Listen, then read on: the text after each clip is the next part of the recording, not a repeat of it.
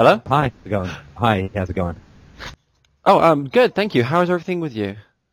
Just great, just great. Thank you for agreeing to do this with me. I really appreciate it. Oh, my absolute pleasure. My absolute pleasure. Just to let you know what's going on, because of the places which I'm actually looking at to pitch this as an article for, one of them might be, one of them would be philosophy orientated, and the other one is more tech, kind of internet culture type stuff, which would be more interested in how you manage to get a successful podcast show going on a topic that doesn't grab everyone's attention immediately. Is that okay with you if I focus on those two areas? Of course, yeah. Okay. Just quickly, if you can give me a brief summary of FDR. Well, sure. FDR was one of the presidents in the United States. He served during World War II, three-term president. Oh, wait, sorry, wrong one. FDR is a hijacking acronym for Free Domain Radio, which is, I dare say, the premier philosophy podcast on the internet, between 200 and 250,000 downloads a month, 15 to 30,000 listeners, and it was a top 10 in the 2007 Podcast Awards for quality and number of shows. We actually, I think in terms of number of shows, we are the biggest because we're actually almost at 900 shows in just under 2 years. So that is the general topic of the conversation, and the specific content is the application of rational philosophical principles from sort of reasoning from first principles using the good old Aristotelian/Socratic method to just about every section or area of life that you could imagine. And it's taken us all the way from metaphysics, epistemology, ethics, politics, aesthetics, psychology, family relations, romantic relations, work optimization. And the real goal, of course, is that the old ancient Greek holy trinity of reasoning or of philosophy is that rationality equals virtue equals happiness. That's sort of the triple domino effect of a philosophical life. That if you are rational, then that is the same as being virtuous. And if you are virtuous, that results in happiness and not a perpetual feeling of bliss. But in the same way that if you sort of eat well and exercise, you're generally healthy, though that doesn't mean you never get a cold. But it gives you great strength and fortitude in life's challenges. And it also helps to keep you away from people who are difficult and problematic in your life. And the basic principle is it's highly materialistic, highly logical. We do not make appeal to abstract entities that do not exist, like gods, countries, governments, and even the virtue of the family is something which is not taken as an axiom, but rather virtue is something that has to be earned by each individual and is not claimed by being voted into office, by donning particularly funny hats and claiming to worship an invisible god, or by having sex and giving birth to children. This does not make you virtuous, and to detach virtue from abstract concepts like gods and governments and parents is really key to understanding and being productive and happy in your life. So that's the general approach that we take, and the contents of the shows are usually, we do podcasts, or I do podcasts, a bunch of them every week. Sometimes they're videos, and sometimes they're not. And then I do individual listener conversations with people who have particular issues or questions so that we can see how philosophy gets its traction in the real world with real world problems. And last but not least, we have a call-in show every Sunday where it's just a sort of it's a mosh pit of philosophy with me as the occasional wrangler, and that's the approach we take with that. So, and then of course there's a flourishing board community with over 1,500 members where we exchange ideas, and we also have get-togethers. We had a barbecue that I threw for listeners this last September, and there is a symposium in Miami in January. And last but not least, I've used the time since I started this about 2 years ago, went full-time about 6 months ago. I've used that time to write 3 books. Well, to write 2 books, but to get 3 books published. The first is called On Truth, the Tyranny of Illusion, and it's really designed to help take these abstract philosophical principles and work them into specific conversations you can have with your family about virtue, with the goal of getting to a real, valid, honest, and a place of integrity with your family, which I think is absolutely key for freeing us from other kinds of fantasies. The second book is Universally Preferable Behavior, a Rational Proof of Secular Ethics, where I've taken from the sort of human premise that you can't get an ought from an is. Can we establish a rational system of ethics without governments and without gods and without appeals to authority? And that's a fairly, I guess it's a fairly meaty tome, but it's meeting with some very significant and positive response. And last but not least, since I actually started my communications career in the art world, is the modern drama/comedy novel The God of Atheists, which is recently just out and has been getting some very positive feedback. So that's the general gist behind the show. Was that sort of what you were looking for? Yes, that's perfect. Just a few more questions. Why is FDR popular? I mean, you've said that it's a very successful show, but it deals with some issues which can be quite tough for people to get hold of, especially in their personal life. So why do you think FDR suddenly kind of caught on?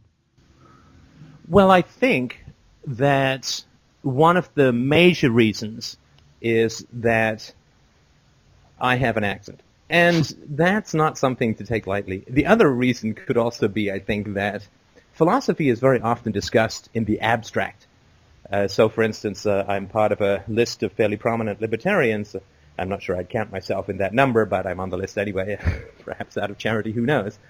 But and they were debating recently about whether or not in a stateless society, in a future sort of anarcho-capitalist society or a society without a government, whether there would be vending machines dispensing cocaine.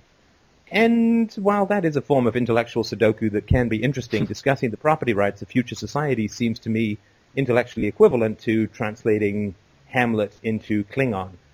Interesting intellectual exercise, but nothing that is going to hit people where they live in terms of real freedom in their life, right? And so I think because we go from the very abstract principles right down to the nitty-gritty of do you go to a difficult family Thanksgiving reunion? I mean, that is the real, I think, value of philosophy, that I'm tying it from the abstract to the personal. And last but not least, I think it's because I don't put forward any principles that I have not put into practice myself. So when I say to people that you are not obligated to your families, I have taken that very same approach with my own family and no longer in contact with them because I was not able to make a real conversation with them. And of course, because I don't believe in heaven, there is nothing for me after death but, being a food source for worms. And so, if I can't get good relationships with people, then I move on. So that I can free up space for good relationships. I think that's key. And last but not least, my wife, who practices psychology and is a professional in that area, has really helped me to tie the most sort of windy abstractions to the very personal life. And it was her who gave me, sort of first put me hot on the trail of the idea that the state is a sort of power structure, is an effect of the family, which is the power structure that we all inhabit very early in life, and which conditions all of our responses to power throughout our lives in an unconscious manner, or conscious if you really learn about yourself. So I think that the fact that we are actually giving people not just nutrition in the abstract, but sort of meals that they can eat that will make them healthy, I think that is the real traction that makes the philosophy conversation very exciting, because you get a theory, you can apply it in your life, you can check the results, and you can validate what's going on. And if the theory is correct, which I think these theories that we talk about are, then you get amazing, though painful at the beginning, forms of liberation within your own life. Would you be able to give me a specific abstraction and a specific kind of way you personalize it? Sure, I'd be more than happy to. So one of the abstractions that I work with is that there are no unchosen positive obligations in life, that the mere act of existence does not obligate you to do anything, and being born in a country does not obligate you at a moral level to pay taxes to a group of thugs who'll throw you in jail otherwise, and being born into a family does not create moral virtue in your parents, right? Your parents' moral virtue is determined by how they act towards you, and particularly how they acted towards you when you were young and helpless. Right? Lots of people's parents are sort of mean when they're younger, but then become magically nicer as soon as the kids get bigger and can fight back. So given that there's no unchosen positive obligations in life, why would you go to a family reunion? Why would you return the phone calls of your mother or your father or your siblings? Well, I would say that you should return those phone calls if it gives you pleasure to do so. I'm not just talking sort of rank hedonism. I mean, nobody wants to go to the dentist, but we go to avoid more problems down the road. But when it comes to your personal relationships, the fact that your parents chose to have a child and fed and clothed you and gave you shelter when you were a child does not put together or create any reciprocal or permanent obligation in your life. If your family is good to you and you're good to them and you enjoy their company and they're curious and they're wise and they're warm and they're fun, which doesn't mean that you never have any problems, but if it's generally a positive relationship, then it seems to me that nobody needs to tell you to spend time with people that you like. But the problem arises when you end up in a situation which I sometimes call negative economics. In other words, if you don't particularly like your mother, let's say, and if you have reasonable reasons for not liking her, the reason that you call her back when she leaves a message is because you're afraid of the guilt or the attack from other family members or the negative character assassinations that are going to occur if you don't call your mother back. And it's my goal as a philosopher to help people not to be pain avoidance devices, right? Not to be sort of pain avoidance robots, but rather to live with integrity and to recognize that they have a right to positive, happy, and productive relationships in their life. And if there are relationships in their life which are not positive, happy, and productive, and rational, and virtuous, and so on, then you need to work to make those better relationships better. And if you can't make them better, then you have to ditch them. This view of yours and theory, it causes it's not always successful on the people you've talked to about it. There's been some quite strong adverse reactions to it. Do you have why would you say that's happened?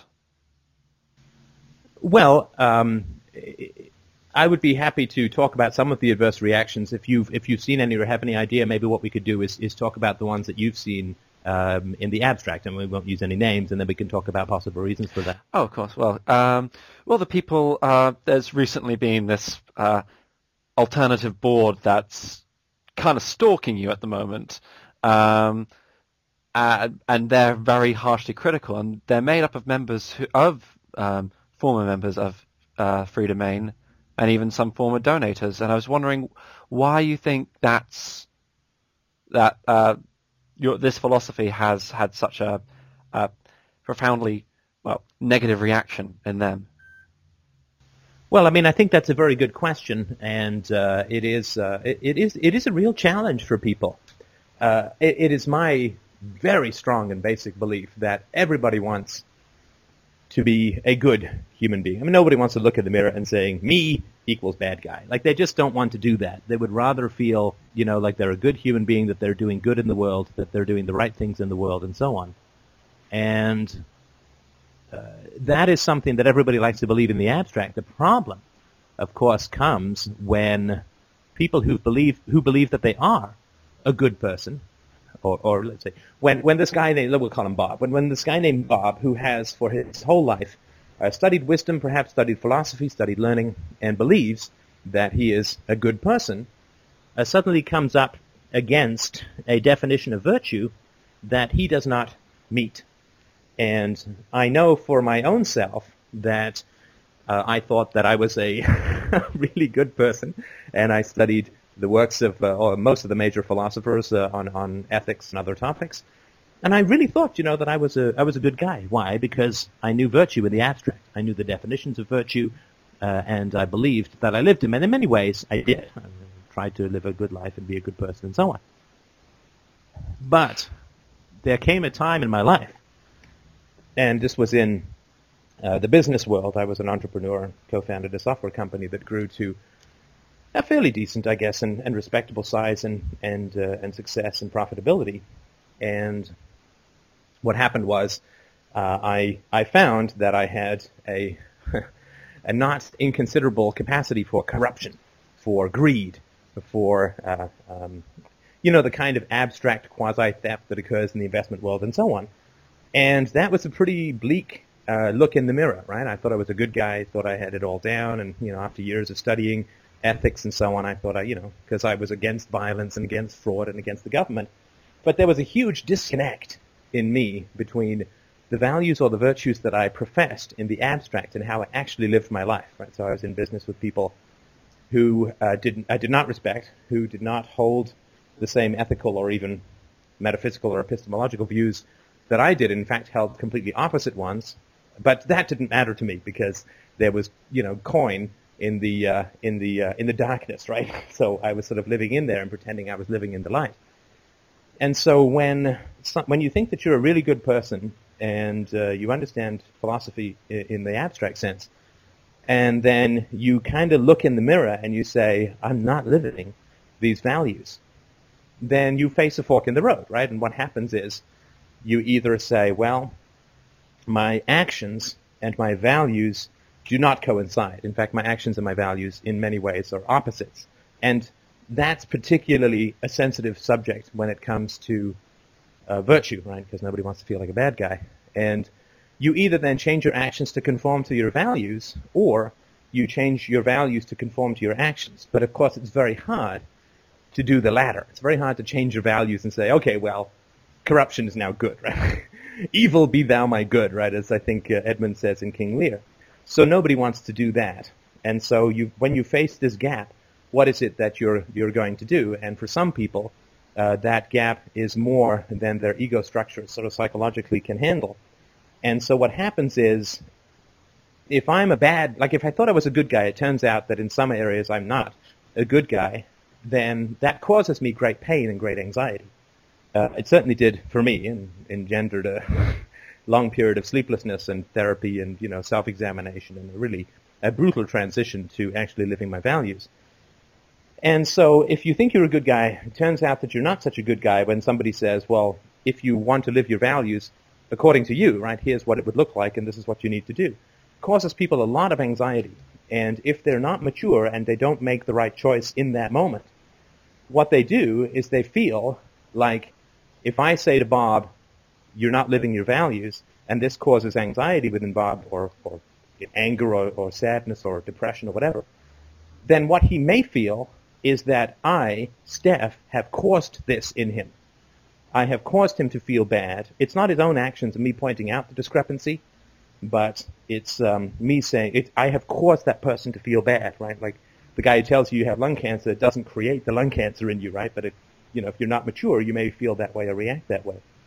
And so if I cause unhappiness or anger or frustration or guilt or shame or something in people simply by pointing out the discrepancy between their values and their actions, it's entirely possible, and it seems to happen not frequently but not completely infrequently either, that people then get angry at me, right? Because they have their values, they're not living their values, and they're fine with that until I point it out. And then what happens is they feel that I am attacking them. Now, of course, if I'm attacking them and I'm making them feel bad, then I must be some kind of crazy or megalomaniacal sadist, right? Because I'm just out of the blue making them feel bad when before they felt okay. And so people then get angry at me, and they then set themselves down on that particular thing where it's like, well, Steph is making me feel bad, therefore Steph is a bad guy.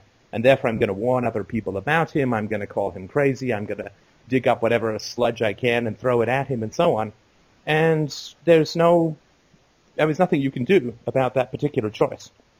When somebody makes that choice, they don't come back, right? That is, if these people knew what kind of future they were creating based on the choices that they were making, the actions, if they knew the cost to them, they'd never do it. But because people don't come back from those kinds of choices, at least I've never seen it. So I think if that makes sense, like there's a gap between their virtues, their values, and their actions, I point it out, causing them anxiety. They then get mad at me and attack me because they feel that I'm attacking them and making them feel bad, when all I'm doing is, if you hand in a test and the test is wrong and I mark it bad, I'm not creating error in you, right? I'm simply pointing out the error, right? If I get an F back, the teacher doesn't make me stupid, right? It's just that I didn't do a good job on the assignment. And I think that is the way that it goes. And we all face that particular dark night of the soul and react to it in different ways. But does that sort of make sense? It does. Just to clear up one thing, you previously said that you can't be happy unless you follow unless you're virtuous. Was that correct? Yes, I mean in the long run, right? Oh, in the okay. long run. Because you Sorry, mentioned that they felt okay until you pointed this out, and then they became angry. Well, I certainly would not say that the people who have reacted in this kind of way, I would not say that based on my knowledge of their lives that they would be called successful by any stretch of the imagination. But there's a difference between a diluted kind of dysthymia or depression or sadness or ennui or something like that, of course, a lot of which is self-medicated or managed through drugs or through alcohol or through compulsive sexuality or something like that, and through a sort of series of relationships that start in an exciting manner and then trail off to something horrible or negative or boring. So people can kind of stagger through life with a kind of ennui and a kind of depression, but they have a lot of mechanisms in place to manage those, right? And I'm very focused on having people not manage their anxiety through intellectual defenses, like just making up stories about how people who make you feel bad are just bad, or through drugs, or through sort of promiscuity, or through dissociation, or through like I'm trying to sort of peel back the layers of the defenses within people, so people can kind of stagger through not feeling too bad. But then when I point this sort of stuff out, then they get kind of mad, right? So I had a guy recently whose fiance and I had a conversation on the phone, and she sort of called me up to ask me my opinion of stuff, and she didn't like the answer, got sort of really mad at me. And before that, was she unhappy? Well, I wouldn't say that she was particularly happy, but what happens is it tends to focus or crystallize it. So if I look back at the time before I had the long look into the mirror at my own dark side, it wasn't that I was unhappy, I was kind of getting by. But compared to where I am now, it was it was a dark continent compared to the sunny side of the street that I'm on now. But it didn't feel that way until it crystallized. Was there any instance, like any specific thing that happened which made you take that look in the mirror? Well, I think so, yeah. And I sort of talk about this a little bit more in my novel, The God of Atheists, which is pretty autobiographical in that sense. But one of the things that happened was I was involved with people in the business context and I sort of had found out that they hadn't told the truth about some pretty important business transactions. And I continued to profit from my association with them through both salary and stock options, despite the fact that I knew that they hadn't told the truth about particular business transactions, which were important, right? Not just like they slightly exaggerated products' capacities or whatever. And unfortunately, I didn't make any conscious association with that at the time. All that happened was I stopped being able to sleep, and that continued pretty much unbroken for about a year and a half. And after about a couple of months of this, I went into therapy, and I went for sort of 3 hours a week, and I kept a dream journal, and I kept a psychological journal, and I started to really work off philosophy and start to build my values from the core up, right? So if you end up, wanting to go east and you end up about as far west as you can get, you need to not just blindly drive east again, but figure out your map and where you went wrong.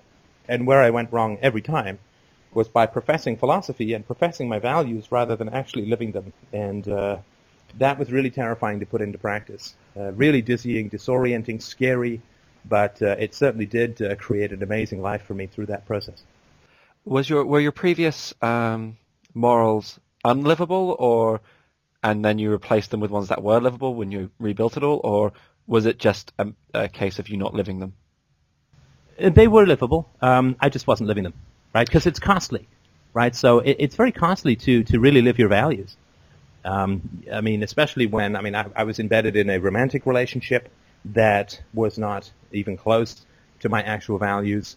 A lot of my friendships were friendships of convenience or professionalism and so on, or, hey, we both like going to concerts or whatever. I was dating women without sort of evaluating them from a philosophical standpoint. Are they good people? Do they have good values and good virtues? Are they curious? Are they mature? And so on. It's like, she's pretty, right? That was sort of my approach. And the same thing in business. It was like, who will give me a job for the best salary, not who are the people that I wish to associate with based on ethics. So my ethics have not changed an enormous amount, certainly working through this, universally preferable behavior process of defining ethics from the ground up has smoothed out a lot, but all it is really fundamentally is just believe it, believe what you're saying. Like if lying is bad, then don't profit from those lies, right? I mean, or say lying is good, right? But where I was and where I think a lot of people get stuck is it's a lot easier to, words are cheap. It's a lot easier to talk about virtue and to study virtue and to read about virtue and to write about virtue than it is to even put some of the basics in place, right? And for me, what happened was it ended up being a process wherein I stopped seeing my mother, I stopped seeing my father, I stopped seeing my brother and his wife and my nieces, who that was a very difficult thing because I was very close to them. And, about 90% of my friendships went by the wayside because when I really started living my values, I suddenly became a pariah. I wasn't sitting there jamming them down everyone's throat or anything. And then I ended up, so I lost my romantic relationship, which was 7 years old at that point, and there was a proposal involved, and so all of that had to go by the wayside, and my career really changed, and I ended up ditching the company that I'd founded and leaving that.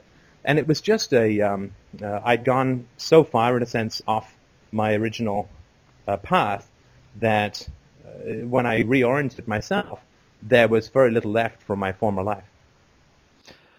And to a lot, when reading God of the Atheist, I got the sense that you particularly blamed academia and education in not teaching people that morals should be something they should be living rather than talking about. Is this a view that you hold, or is it just something that was isolated to the book? No, that is definitely a view that I hold as strongly, if not more strongly, than I did when I wrote it, which I guess was about 5 or 6 years ago.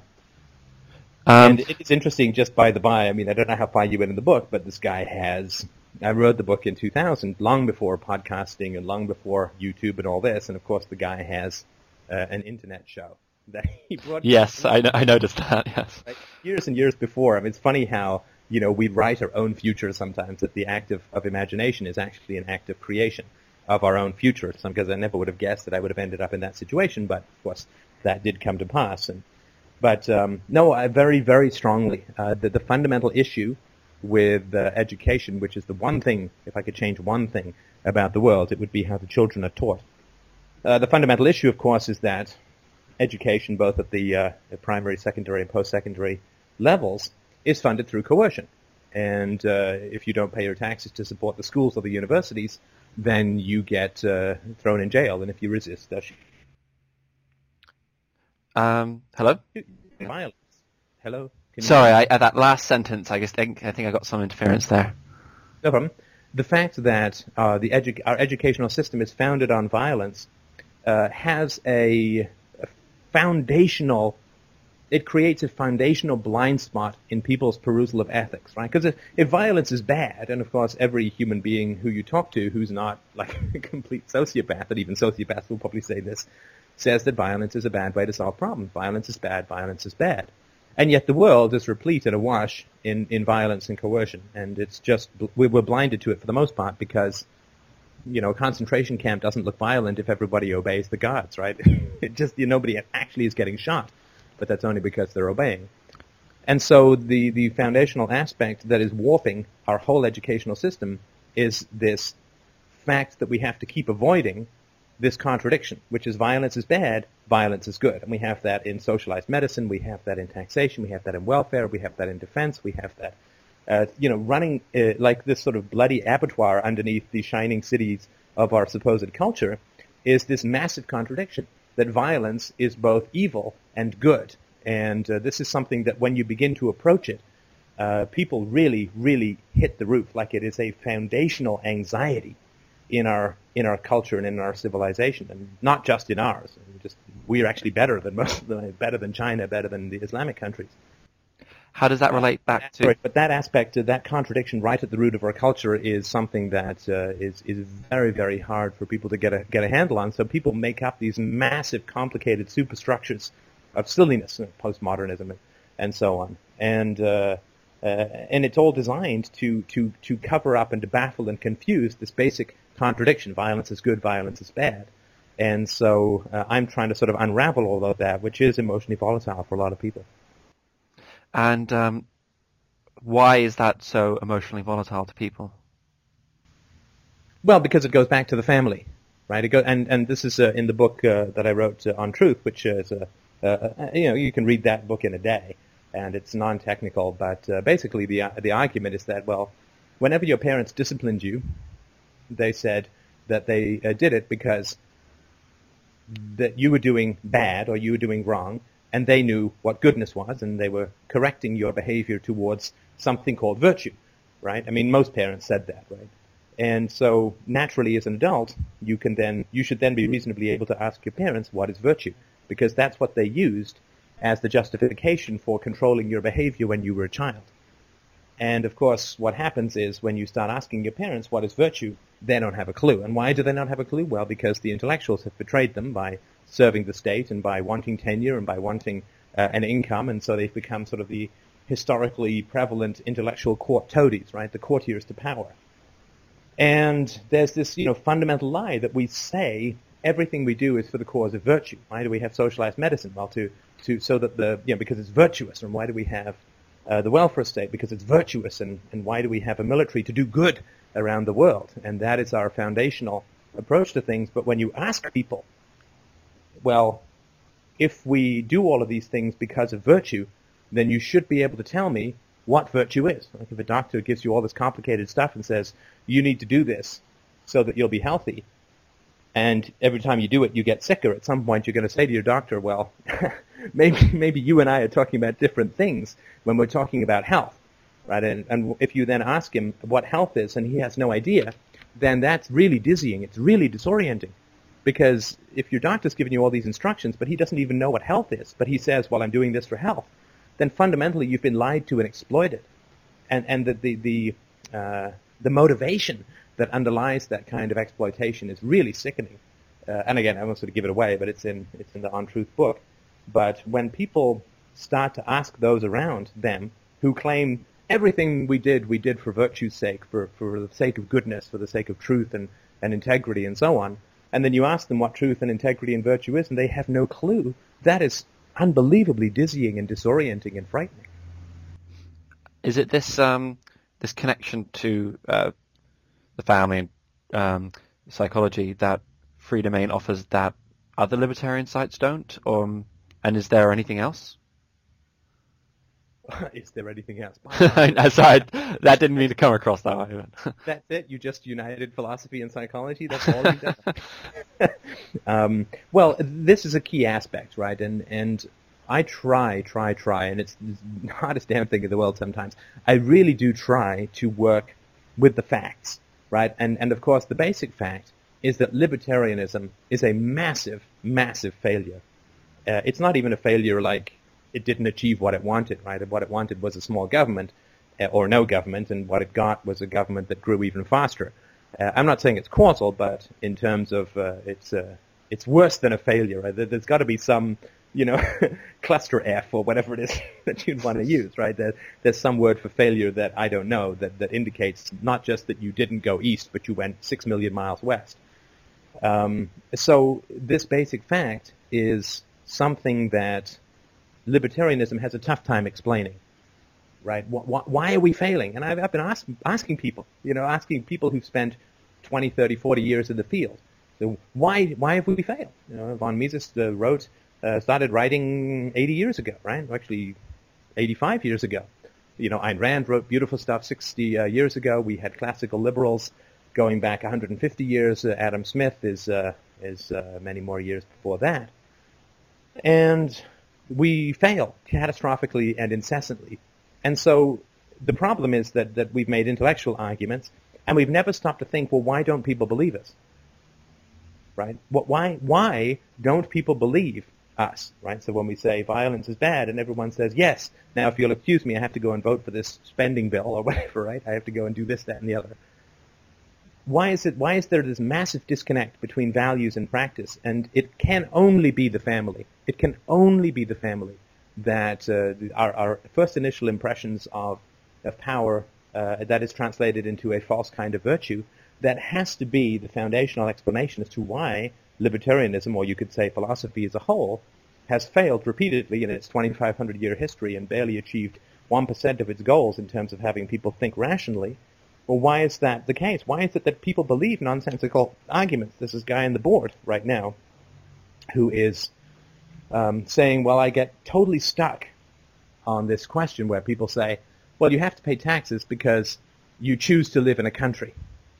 And since you choose to live in that country, you are then obligated to pay its taxes. And of course, this is an argument that goes all the way back to the Apology of Socrates.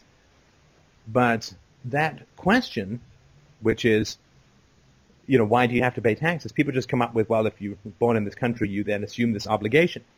Well, an obligation that is assumed to be moral based on the situation that you're born into must be the family. No sane human being could really say that some guy can just come along and say, okay, these 12 streets are mine and you guys have to pay me half your income now or I'm going to shoot you. I mean, because that's the reality of the state. There must be some reason why people believe this mad stuff about the government. And it must be because there's another structure in their mind that it resonates with.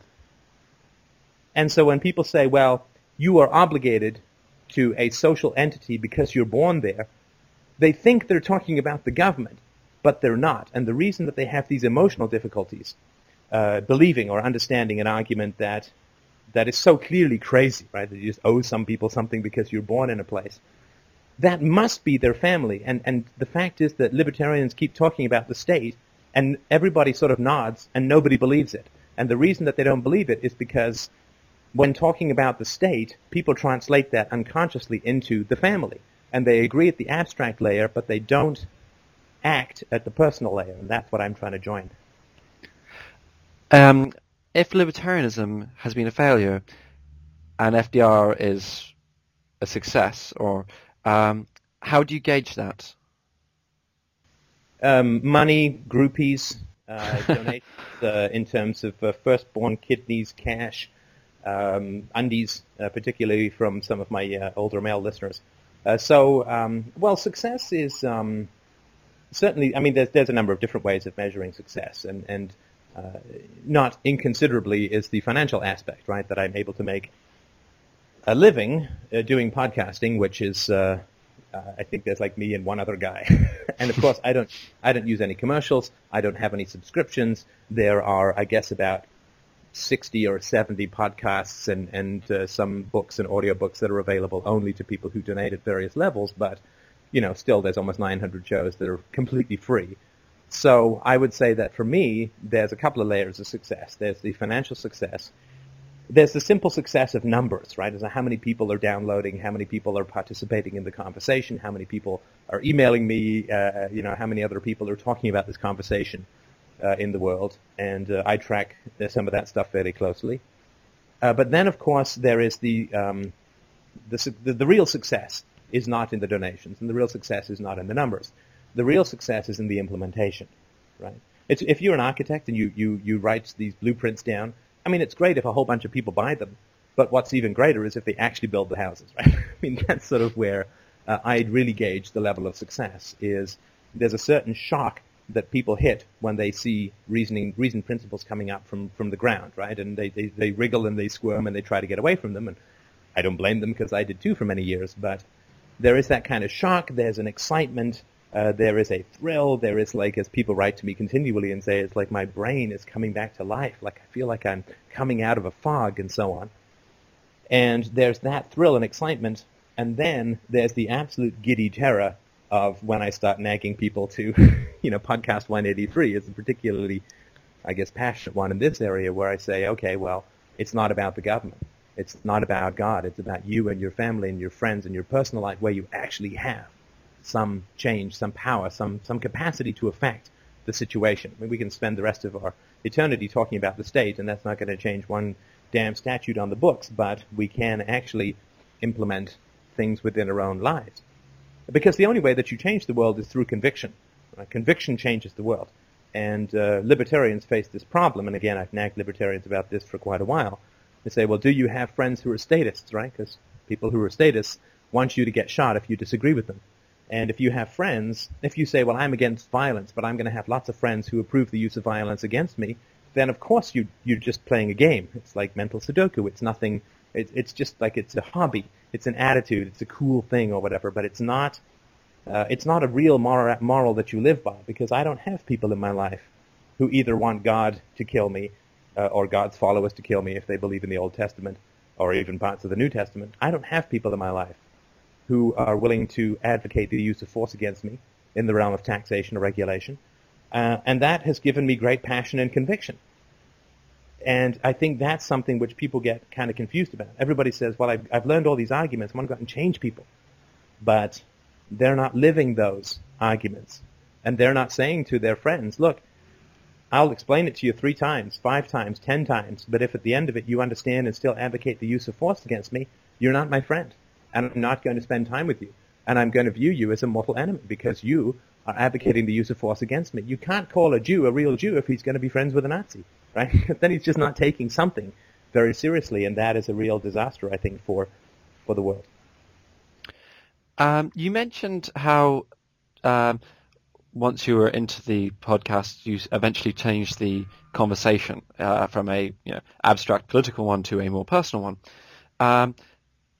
Listening to them again, I get the sense that there was a lot less necessary confidence in the way you were positioning the arguments, or not necessarily confidence, but confidence in the listeners to stick with you through that conversation, whereas the more recent, well, from then onwards, you're quite verbose, shall I say, and confident in the manner of when you come out with, you don't hold any punches, so to speak. Do you feel that's a fair comment, or have I misread that?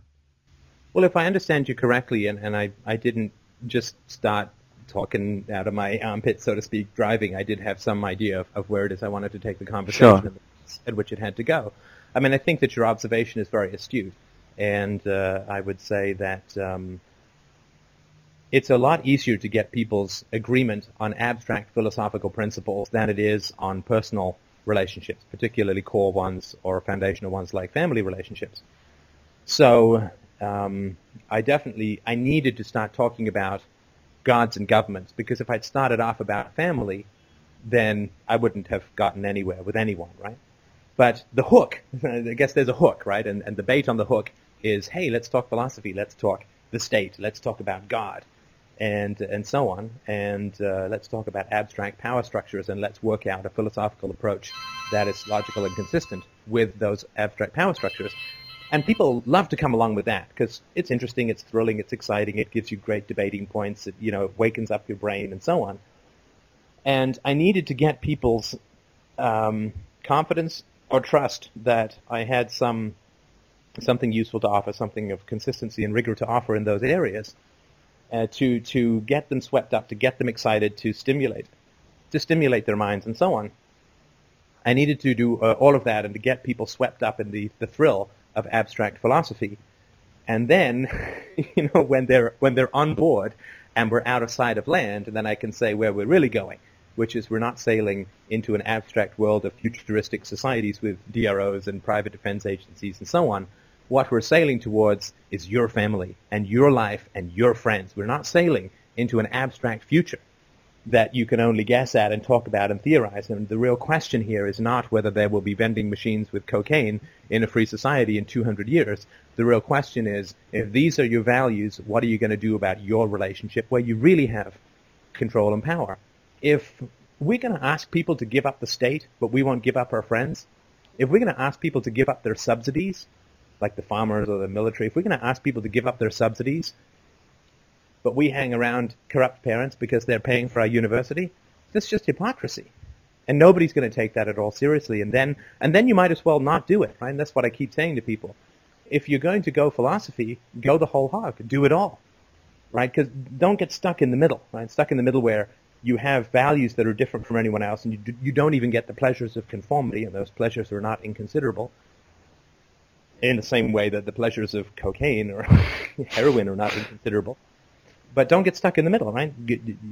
Live the values, or drop the values, but don't just have the values and then just use them to keep people at bay and then defer decisions and then hang around corrupt people, but still have these values and get into arguments all the time but never get free and find better companions. And I mean, that to me is a real torture. That's real hell. And so that's really the focus that I'm trying to make. So I think you're right. The beginning, I talked about abstract things, and then I slowly began to turn the searchlight, which we thought was pointing into the future, and pointed into the heart and soul of everybody's relationships who was listening, and that's where the volatility began. Sure. But what I was specifically trying to get at there was there any nervousness on your part when you started approaching these, I guess you could say, controversial topics, or were you kind of treating it with tenderness when you got to that area? So which one would that be? It was neither nervousness nor tenderness. It was rank terror. I was terrified. I was absolutely terrified to approach these topics. I put it off. I would come up with something that's like, "Hey, let's talk about farm subsidies." I put it off as long as I could handle it, because I knew that it was going to be a very delicate transition point, and that it was going to be, it's surgical, right? It's a surgical precision that is needed in this transition. And even then, I'm sure I did a million things wrong, and I'm sure I lost people that I might have gained had I done something else. But at some point, you just have to, start rowing down the river. You can't spend your whole life preparing, right? So I was absolutely terrified to bring these personal issues up. I was absolutely terrified to start doing dream analyses. I was absolutely terrified in the Sunday shows to bring up questions of, are we anarchists because of our relationships with our fathers and things like that? Because you can get an enormous amount of scorn and hostility when you bring personal history into philosophical conversations, though, of course, once you get used to it, it seems perfectly obvious and a necessary thing to do. But it was completely terrifying, and it took forever for me to be able to do it in a way that I could do it justice to, and I don't know how many podcasts I scrapped because I just would start down that road, but not be able to do it with any kind of conviction, and I had to trust my instincts on that. But of course, now that we're more fluent with the process and the approach, I can let rip a little bit more. And also, I've been recently trying to uncork my passion a little further, because I need to sort of be big enough for the UPB book, the Universally Preferable Behavior book in particular, which was. If it works, it's a real achievement, and I think it does work, and so I sort of need to be big enough and passionate enough to get behind that book, which of course is, if you can prove ethics without gods and governments, that's kind of the holy grail of philosophy. So that's been sort of one of the reasons why there's been more passion and so on later, as I'm trying to get people swept up into the next thing. So, just wondering, I noticed you did some business podcasts earlier. But I was wondering, why did you decide to start podcasting in philosophy? Well, what happened was, the genesis of the whole thing, so to speak, was I had an employee who was a Christian. And I'd spent, 7 years as a software entrepreneur where I didn't write anything really, and I barely did any philosophy.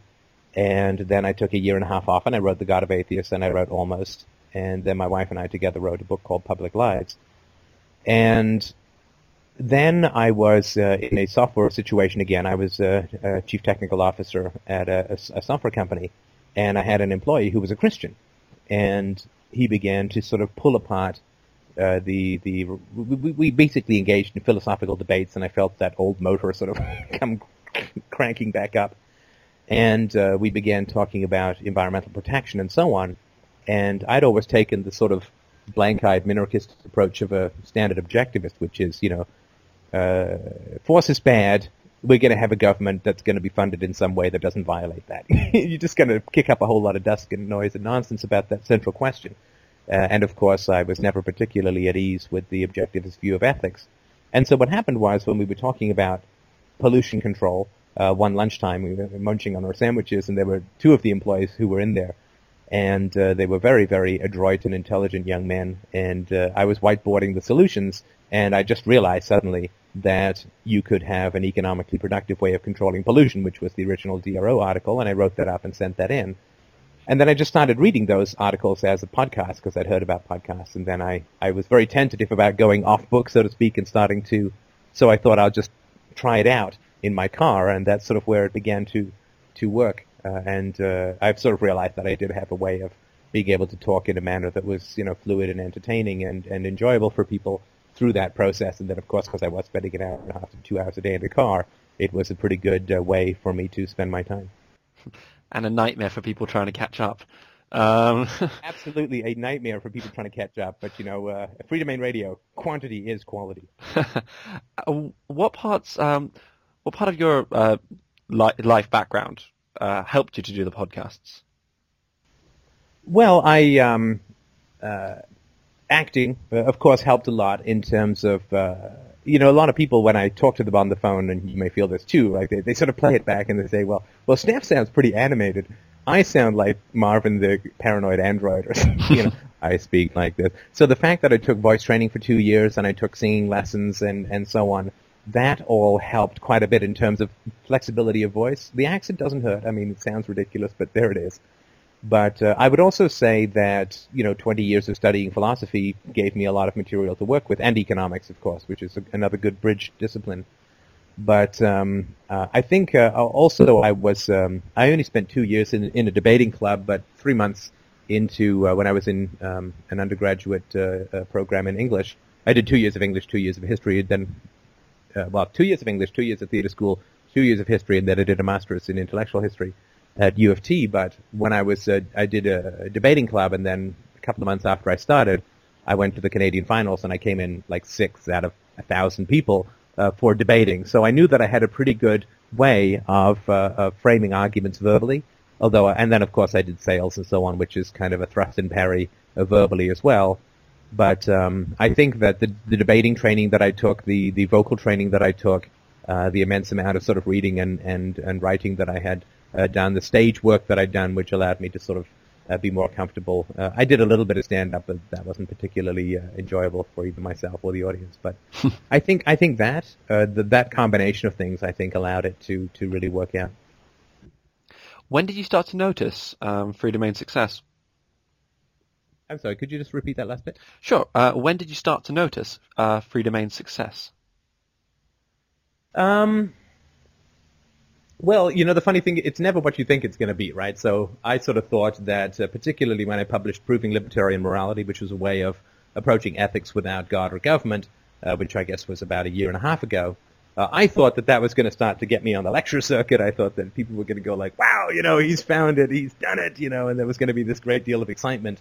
And of course that didn't happen. And other things that I'd published that I thought were really good articles, I got me some respectful attention and so on, but nothing particularly exciting, and certainly no offers to speak. I mean, I've only had one offer to speak in the whole time that I have been doing this. I've only ever had one a request to speak at a libertarian conference, and so it didn't quite happen the way that I wanted it to. I thought it was going to happen through articles and podcast reading of the articles, but I think that my creativity really uncorked itself through the in-car podcasts and the other kinds of podcasts that I did, particularly the early religious ones.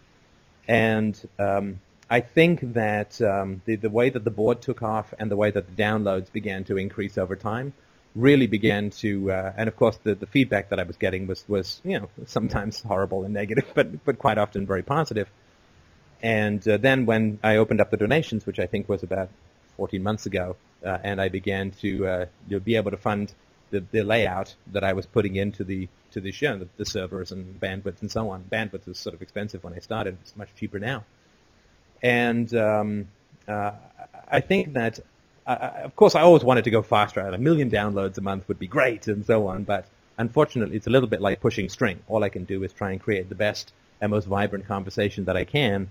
And of course, it is not an I told two friends situation when it comes to Free Domain Radio, because the topics are so volatile that a lot of the times people get into this conversation and lose all their friends.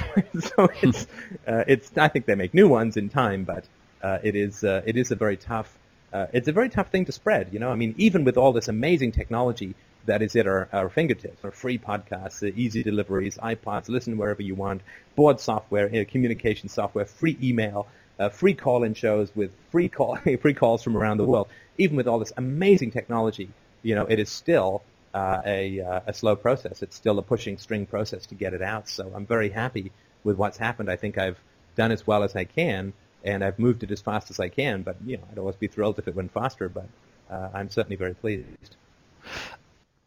You went full time and are making a living off of that. how is that possible as you give everything away for free? You're not the first person to ask that question. In fact, when I got on this libertarian forum that I'm on, there was just people were agog, like aghast. Even when I say like $20 a month to download, right? 20 bucks a month to subscribe. And what do you get if you subscribe? Well, nothing really. I mean, I think that the foundational requirement for a successful conversation about philosophy is the belief that people want to do the right thing, that they want to be good. And I think, and I'm quite sure, and I wrestled with this for a long time. I don't even want to tell you how much time I wasted in my life and in my brain and of my wife's time talking about charging for the podcasts. And it always came back to a matter of trust, right? To a matter of trust. And I did make the argument, and I've noticed that when I make certain kinds of arguments, people do donate more. So when I say, what do you get? You get like, 30 or 30 podcasts, about 50 podcasts a month or 60 podcasts a month. And that's like 30 or 40 hours. And so if you're looking, let's just say it's 40 hours and you subscribe for $20, you're paying, 50 cents an hour. A therapist will charge you at least $100 an hour. So I'm like 1/200th the price of a therapist. A philosophy course, a university course, will cost you X amount of dollars. A movie is 2 hours and will cost you, $13 or $12 or whatever. So making that case, is philosophy worth 50 cents a day for you? Like, is it worth half the price of a small cup of coffee and a bad cup of coffee too? And if it's not worth that much for you to help spread the word, then don't get involved, right? Then it's all just nonsense. And I think also the fact that I certainly don't live a lavish lifestyle, and I try to plow as much money as I can back into advertising. And I spent, $6,000 in the last 6 months on advertising FDR, not to mention, $3,000 on a server and bandwidth and all this kind of stuff. So I think people do recognize that I'm not, buying, little Greek girls to rub my feet or anything, that I'm really trying to expand the conversation as much as possible. And so I think that people like to help. I mean, I believe charity is a very positive thing, and you can see the statistics on that. And I think this conversation in particular, because it is unprecedented, both in terms of the content, the scope, and the success, I think people like the idea that they're helping resurrect the philosophical round table, which really has been absent from our society except at the most rarefied intellectual levels since the time of ancient Greece and since Socrates and Plato and Aristotle. And I think people really like having that back in their lives and being part of that conversation, and the fact that we are talking about such amazing things in terms of both the abstracts and the personal. I think that people just reciprocate, and yes, there are times where it's like, man, no donations for 3 days. I better start eyeing my toes for my lunch or whatever. But it always rights itself, and usually when I whine and complain, people are generous and help out. So. You've mentioned adverts in the podcasts. Is that a possibility for you, or is that something you've ruled out?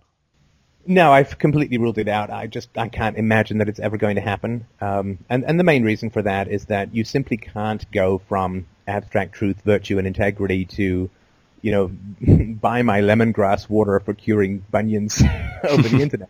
I mean, it could be the case conceivably that, if Nike called up and said, if you put a Nike swish sound in, we'll give you $1 million, it'd be like, I'm in, and what else do I need? Can I give you a foot rub with that too?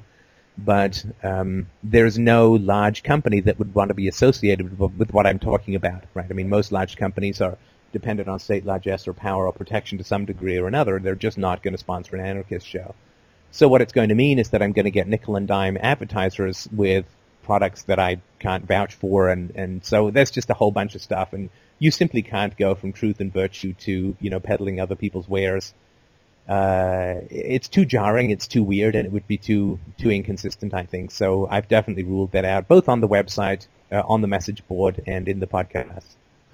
Where do you see do you have any future plans for Free Domain? Well, sure. I mean, basically the fork in the road is do I try and take it on the road? Do I try and I don't think generally that will be something that I will do. I think that I certainly did enjoy meeting all the listeners who came up for the barbecue that Christina and I hosted in September, but you can't. You can't take this on the road. I mean, I think that I'd be a good speaker to see live, and I certainly would enjoy doing that. But it's too much logistical planning, and I'm always faced with the question: do I write another article, which is going to bring more people into this conversation? Do I prepare for and record a great podcast with passion and and virtue and verve, which will draw more people into the conversation? Do I have a listener conversation which I think will be valuable to other people facing similar issues? Because I can be so productive just by being able to work on it full time. Do I write another book and so on, where can people hand The God of Atheists as a novel to people who aren't even interested in philosophy, and those people say, well, this is a great book, who wrote it? And it's like, oh, it's this guy who also has this podcast on philosophy. So there's lots of ways in which I can sort of seed the clouds, so to speak, to sort of bring the rain. And I think that most of it is going to happen from the Red Room up here in Canada. I don't think it's going to happen from being on the road. Plus, my wife has to stay here, and I don't really want to spend time away from her, if at all possible, because she's just way too much fun. So I think that it's going to... I'm certainly... what I'm mulling over to some degree is I think that it would be a great deal of fun, though a great challenge, to write a novel set in a futuristic novel set in a stateless and religionless society.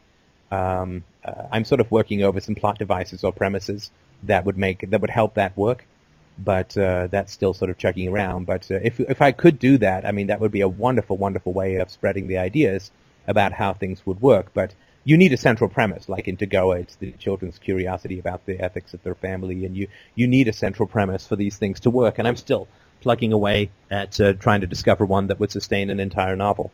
But that is a challenge. I have a bunch of other books which I'd like to publish as well.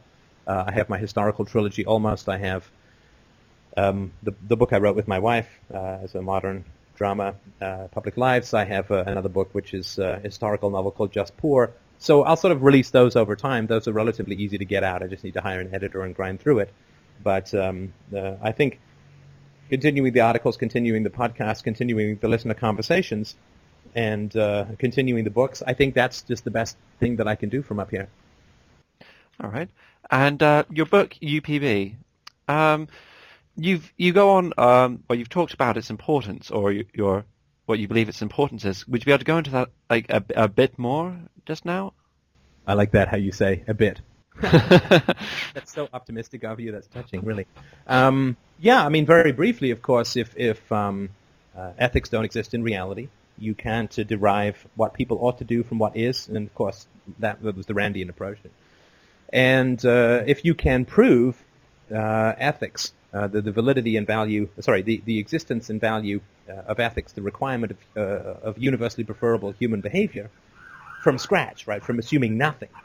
If you can do that, then that is, it's the greatest intellectual feat in the history of philosophy. And, this all sounds completely ridiculous, and I'm fully aware of how ridiculous it does sound and so on. But nonetheless, I mean, if you can reason ethics up from nothing and make it incontrovertible, then it is an achievement on par with the creation of the scientific method. And in some ways it's even more foundational than that, because you can have scientists in a dictatorship. But if ethics can be universalized and proven logically, then that is an incredible feat. And of course it did only take me a quarter century of thinking until my brain melted, pretty much. But the sort of feedback that's rolling in is, it seems to hold together. It seems to be a good approach, and it seems to be valid. And people sort of have been hammering at the basic premise for about 18 months now. Lots of different people who've read it and have hammered at it, for both professionals and amateurs, and the structure is holding.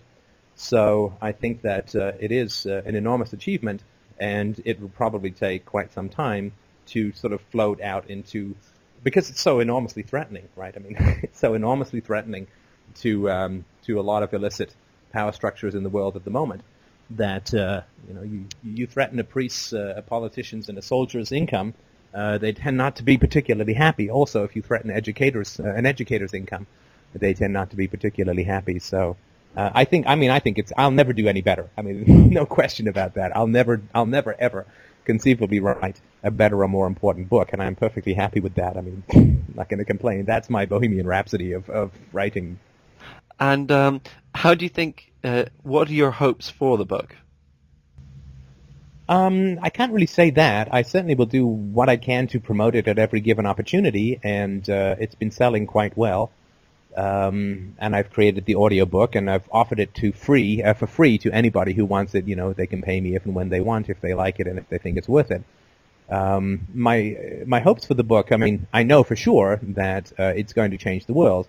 Whether it's going to do it in my lifetime or not, I mean, Nietzsche or Freud were pretty unknown throughout most of their lifetimes until basically the First World War. And so whether it's later, it doesn't really matter. Of course, the enormous and important thing is that it's out, right? I mean, whether it's 10 copies or 10 million copies, it's out. And that's a whole world away from it sitting in my head or on my computer. Right, well, that's brilliant. Thank you very much for this interview. Is there anything else you'd like to add? I don't think so. I mean, I think I've chewed up quite a lot of bandwidth as it is. I certainly do appreciate the opportunity to talk in this way. And of course, if you have any other follow-up questions, I'd be certainly happy to help.